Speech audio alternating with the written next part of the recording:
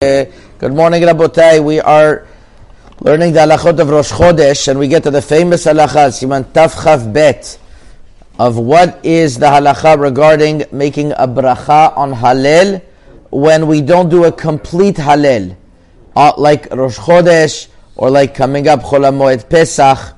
Those are the times where a person does a Chatzi Hallel. That means he doesn't do the full Hallel, whether you do a Beracha or not. So there are actually three opinions in the Rishonim. And it's based on the fact that since Rosh Chodesh, doing Hallel on Rosh Chodesh, not a full Hallel, it's called Hallel B'dilug, is a minhag, the Gemara says. Do we make a bracha on a minhag? The opinion of the Rambam is that we don't make a bracha on a minhag. The opinion of Rabbeinu Tam and Tosfot is that you make a bracha on a minhag. And then there's the middle opinion, which is the Rif and a lot of and the Ran and a lot of other Sephardic Rishonim, particularly that said a difference between if you're in a tzibur, if you're in public, in other words, in a minyan, then you make the bracha on Hallel of Rosh Chodesh, and if you're a yachid, you do not.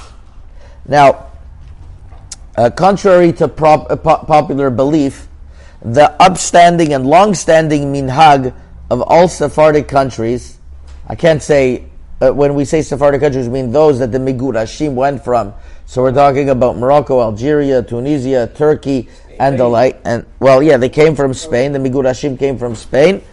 Those countries, the overwhelming minhag was to make a bracha on Rosh Chodesh. This was the minhag of Sfarad. The Ran, who was from the area of Castilia in Sfarad, said this is the halacha to make a bracha, and it's the opinion of the Rif, Rav Yitzchak Al-Fasi, as well as many other Rishonim. In the Sefer of Rabbi Mazuz, I saw recently, he has Shelot Utshuvot, Mekor Ne'eman, Siman Aleph. He brings that there are 7 Geonim and over 40 Rishonim that say to make a bracha on Hallel of Rosh Chodesh. And indeed, all the Sidurim, the Livorno Sidurim, take a look at all the old Sephardic Sidurim, say to make a bracha on Rosh Chodesh. Maran in Bet Yosef writes that the minhag in Sfarad, from the Magid Mishnah he writes, and from the Ran, was the minhag to make a bracha as well, B'tzibur on Rosh Chodesh. However, in the Shulchan Aruch itself, he writes the following. He says, Yesh Omrim, that the tzibur makes a Hallel at the beginning and the end. And some say that even the tzibur doesn't make a bracha, and this is the opinion of the Rambam, and this is what they are noheg in Eretz Yisrael v'svivotea. So if we pay careful attention, the Shulchan Aruch doesn't usually say yesh v'yesh, and usually go like the second yesh. This Dechemed writes that whenever the Rambam writes yesh v'yesh, and then he writes, and this is the opinion of the Rambam, he would say that the real opinion is like the first opinion, is that you make a bracha, and you make a bracha on the Rosh Chodesh. Also in the Bet Yosef, it seems to be that seems to be his indication that he would make a bracha. But nevertheless, he's telling you that in Eretz Yisrael, the minhag is not to make a bracha like the Rambam. The truth is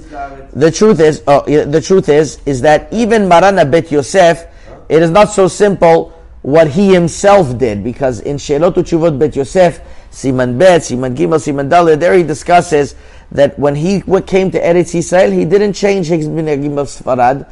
He was going against the Mabit, who said, no, you have to change your minhagim once you're in Tzfat. He says, I don't change my minhagim of Sfarad. And since he writes in the Bet Yosef that the minhag of Sfarad is to make a bracha on Hallel on Rosh Chodesh, could be he himself being a Sfaradi, not being a Mistoarav, which means being an original Eretz Yisrael. He himself might have made a bracha on Rosh Chodesh. We don't know. What we do know is that he says this is the minhag of Eretz Yisrael.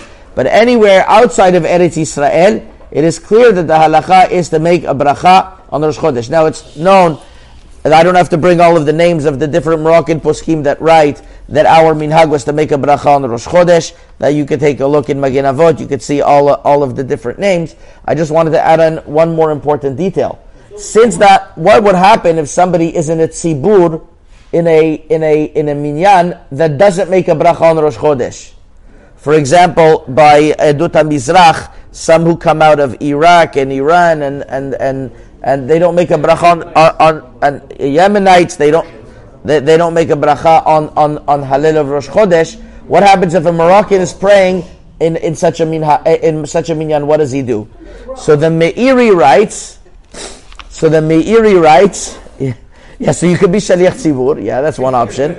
So the Meiri writes in the Masechet Berachot that what he could do is that he can make a bracha even if the tzibur is not making, but he can make a bracha because he's in a tzibur.